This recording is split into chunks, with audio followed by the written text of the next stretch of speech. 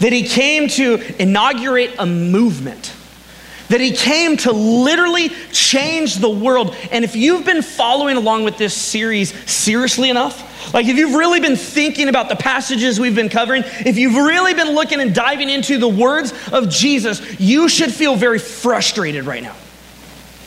You should feel angry. You should feel a sense of, Jesus, when are you actually gonna get to the good stuff? Because, people, the original people who were listening to Jesus, and maybe yourselves, you've heard rumors of Jesus, and you're like, man, I know he's about a revolution. I know he's gonna change the world and turn it upside down. I know he's got this big dream to see the kingdom of God come to earth. When is he gonna start talking about it already? When is he gonna actually do something? You see, maybe some of you, you've come to Jesus and you're like, Jesus, I'm an advocate for this cause. Let's go change the world. And up to this point, maybe you've been disappointed, because a lot of what he's been talking about has been your heart. That maybe some of you felt like the first listeners of Jesus, you felt like a revolution was about to burst forth in the world, that Jesus was really actually gonna do something incredible and you were gonna get to be a part of it, and then you've heard his words and you've been disappointed. You've been frustrated because the Jesus that you wanted is not the Jesus that's showing up in scriptures. And here's why. Because Jesus knows that there is a more difficult task than changing a system, than changing something out there. The craziest, the most daunting, the hugest thing that Jesus could ever actually conquer and overcome would be the human heart. It'd be your heart, it'd be my heart. And so everyone up to this point is very disappointed in what Jesus has to say, because they're looking for him to lead a rebellion against Rome, who has conquered them and who is holding them captive. And Jesus says, look, before we overcome Rome, we've got to overcome the human heart. And so up to this point, as you've been reading Jesus, he's talking a lot about, hey, when you give to people, don't tell anyone. He says, when you pray, go into a quiet place, and I want it to look like this. That Jesus has been talking a lot about our heart, and here's why. Closeness with Jesus, intimacy with Jesus brings about change in your life. If you're sitting there and you're like, man, there just hasn't been any change in my life, I'd ask the question, how close is Jesus right now?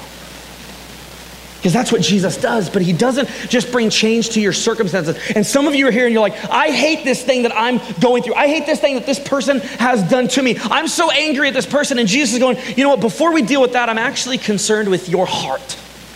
I'm actually concerned with changing and working on your heart. And as we do that, we will lead a revolution. As we do that, we will change the world. Charlie, my son, he is in week 2 of being in a Kung Fu class, okay? It's like the cutest thing ever, because Charlie is in a Kung Fu class with a bunch of other 4-year-olds, right? And he's got a Shifu, and Shifu does like the pose, and he's like, what? Like all this crazy stuff, right? The guy's awesome. And his Shifu will tell Charlie to like stand in position, and so Charlie stands in his position. And then he goes, ready, stands. And he goes, ready, stands. And then Shifu says this, he says, what are we training for? And do you know what these 4-year-olds yell out? World Championship!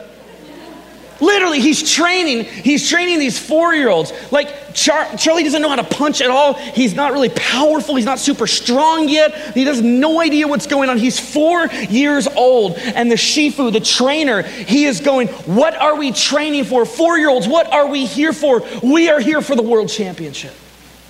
And I remember the first time he said it, I was like, this is ridiculous.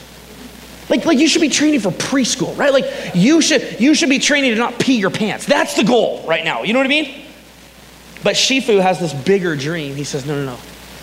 In these little disciplines, in these little steps of learning the position you're supposed to be in the practice of punching and blocking and the mundane, we are training for the World Championship.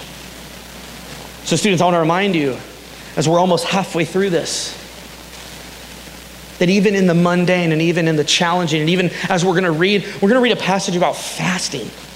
Maybe some of you don't even know what that is.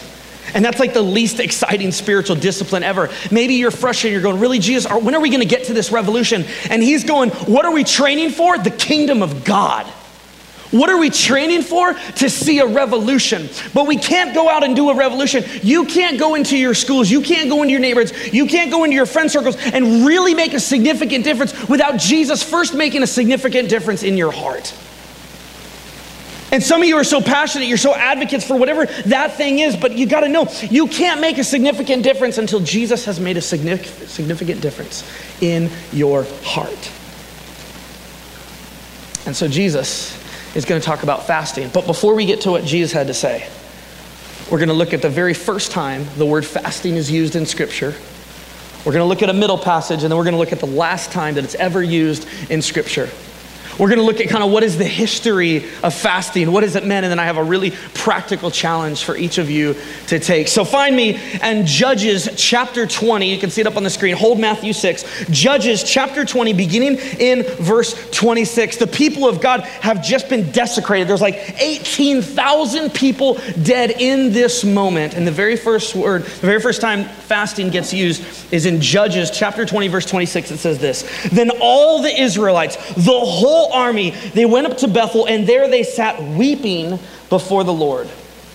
They fasted that day until evening and presented burnt offerings and fellowship offerings to the Lord. So what is fasting? Fasting is withgoing, not participating in food or other things for a larger purpose.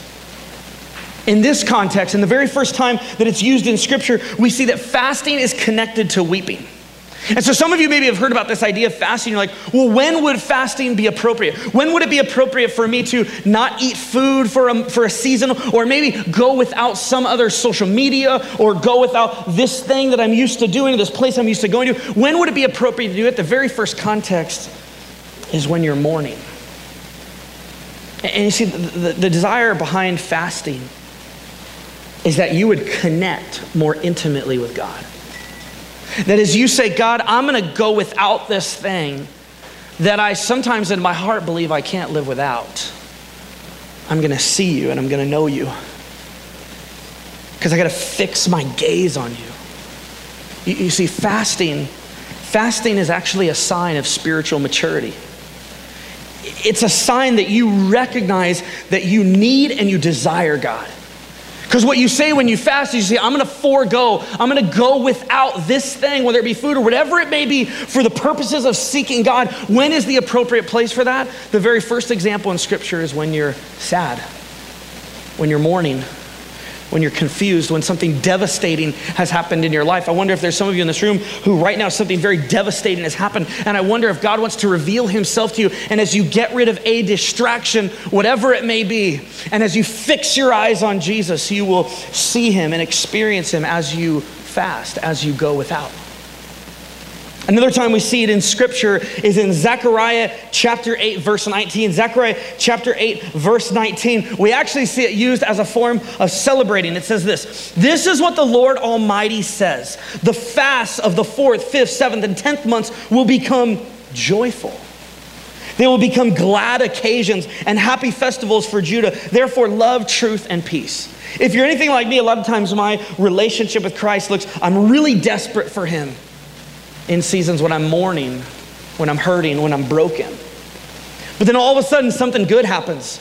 All of a sudden the pieces come back together. All of a sudden I'm having a great day, and I immediately neglect and forget God. And God is going, you know what? There's also a place for fasting when you're celebrating, when things are going really well.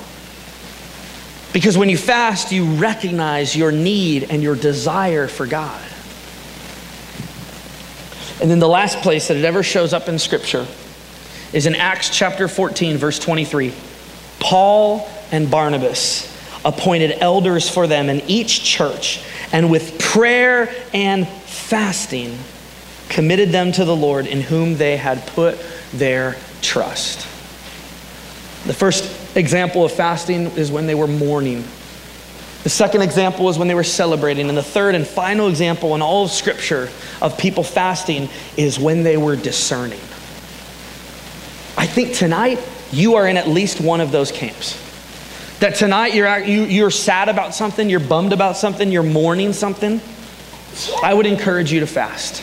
I'm going to explain a little bit more of how I want you to do that, but I would encourage you to fast as a way of seeking God. Maybe you're celebrating. Maybe something has really awesome happened in your life, and to protect yourself from making that thing an idol and neglecting God, you need to say, hey, I'm going to go without this because I want to seek God, I want to praise God, I want to thank God in this moment. And then the last example was when the church was discerning what God wanted to do. And I wonder if there's some of you who you've got a big decision. That you've got to decide whether you're going to date that person or not. You got to figure out if you're going to go to that place or not. That you got invited to this thing this weekend and you're honestly wondering if it's really the best thing for you. That maybe now is a season for you to fast as you discern what it is that God would want you to do. So taking that into consideration, listen to the words of Jesus. In Matthew chapter 6, beginning in verse 16, we continue with Jesus' teaching. He says this, when you fast. What does that tell us? What does it tell us that Jesus begins with when you fast? What does that tell us? Was fasting an option for Jesus? Did he say, hey, if you want to, you should fast, right?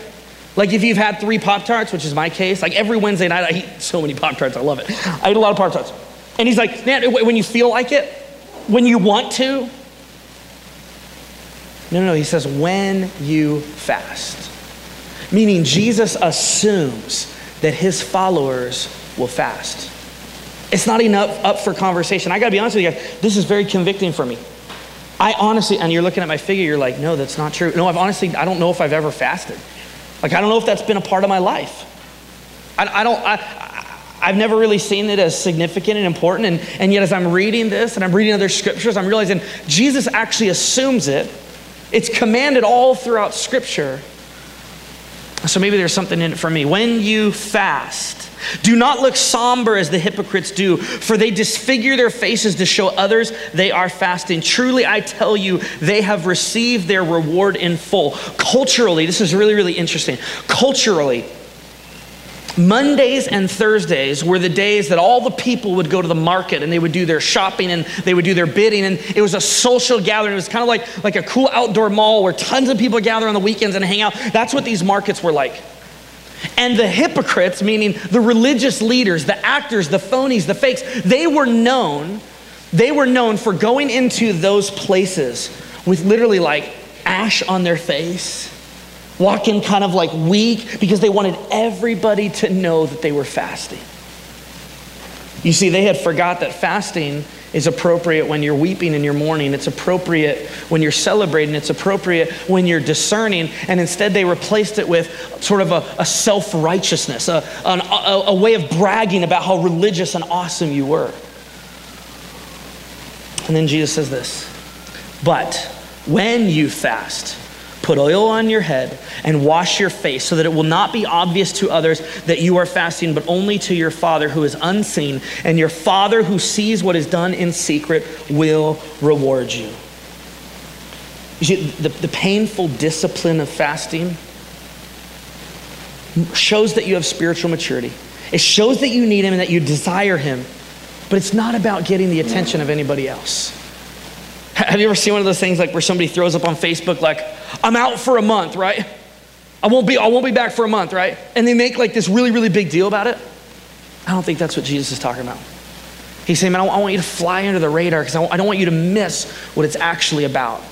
He said, I want to transform your heart. And so I want to ask you 2 questions. And the first one is this. What are you going to fast from? And what are you fasting for? What are you fasting from, and what are you fasting for? I just want to get this out there and say it. If there's any of you in this room, whether you're a young man or a young woman, and you're struggling with body image, you're struggling with an eating disorder, don't fast from food. Don't do it. Because you'll just tempt yourself. You'll just tempt yourself to go about it for the wrong motives. But I want to encourage all of you, and we're going to pray about this right now. I want to ask you this question. Jesus assumes that you will fast. And maybe for some of you, you say, I'm going to go without lunch tomorrow. And again, if you're in that camp where this would be unhealthy for you, I'm telling you, don't do it. Don't do it, because that's not the purpose. But a fast is saying, I'm gonna forego something that I will think about throughout the day, that I will want to do throughout the day. And instead of doing that, I will seek Jesus. I will pray. I will focus on God. I will read scripture. I will bring the concern that I have before him.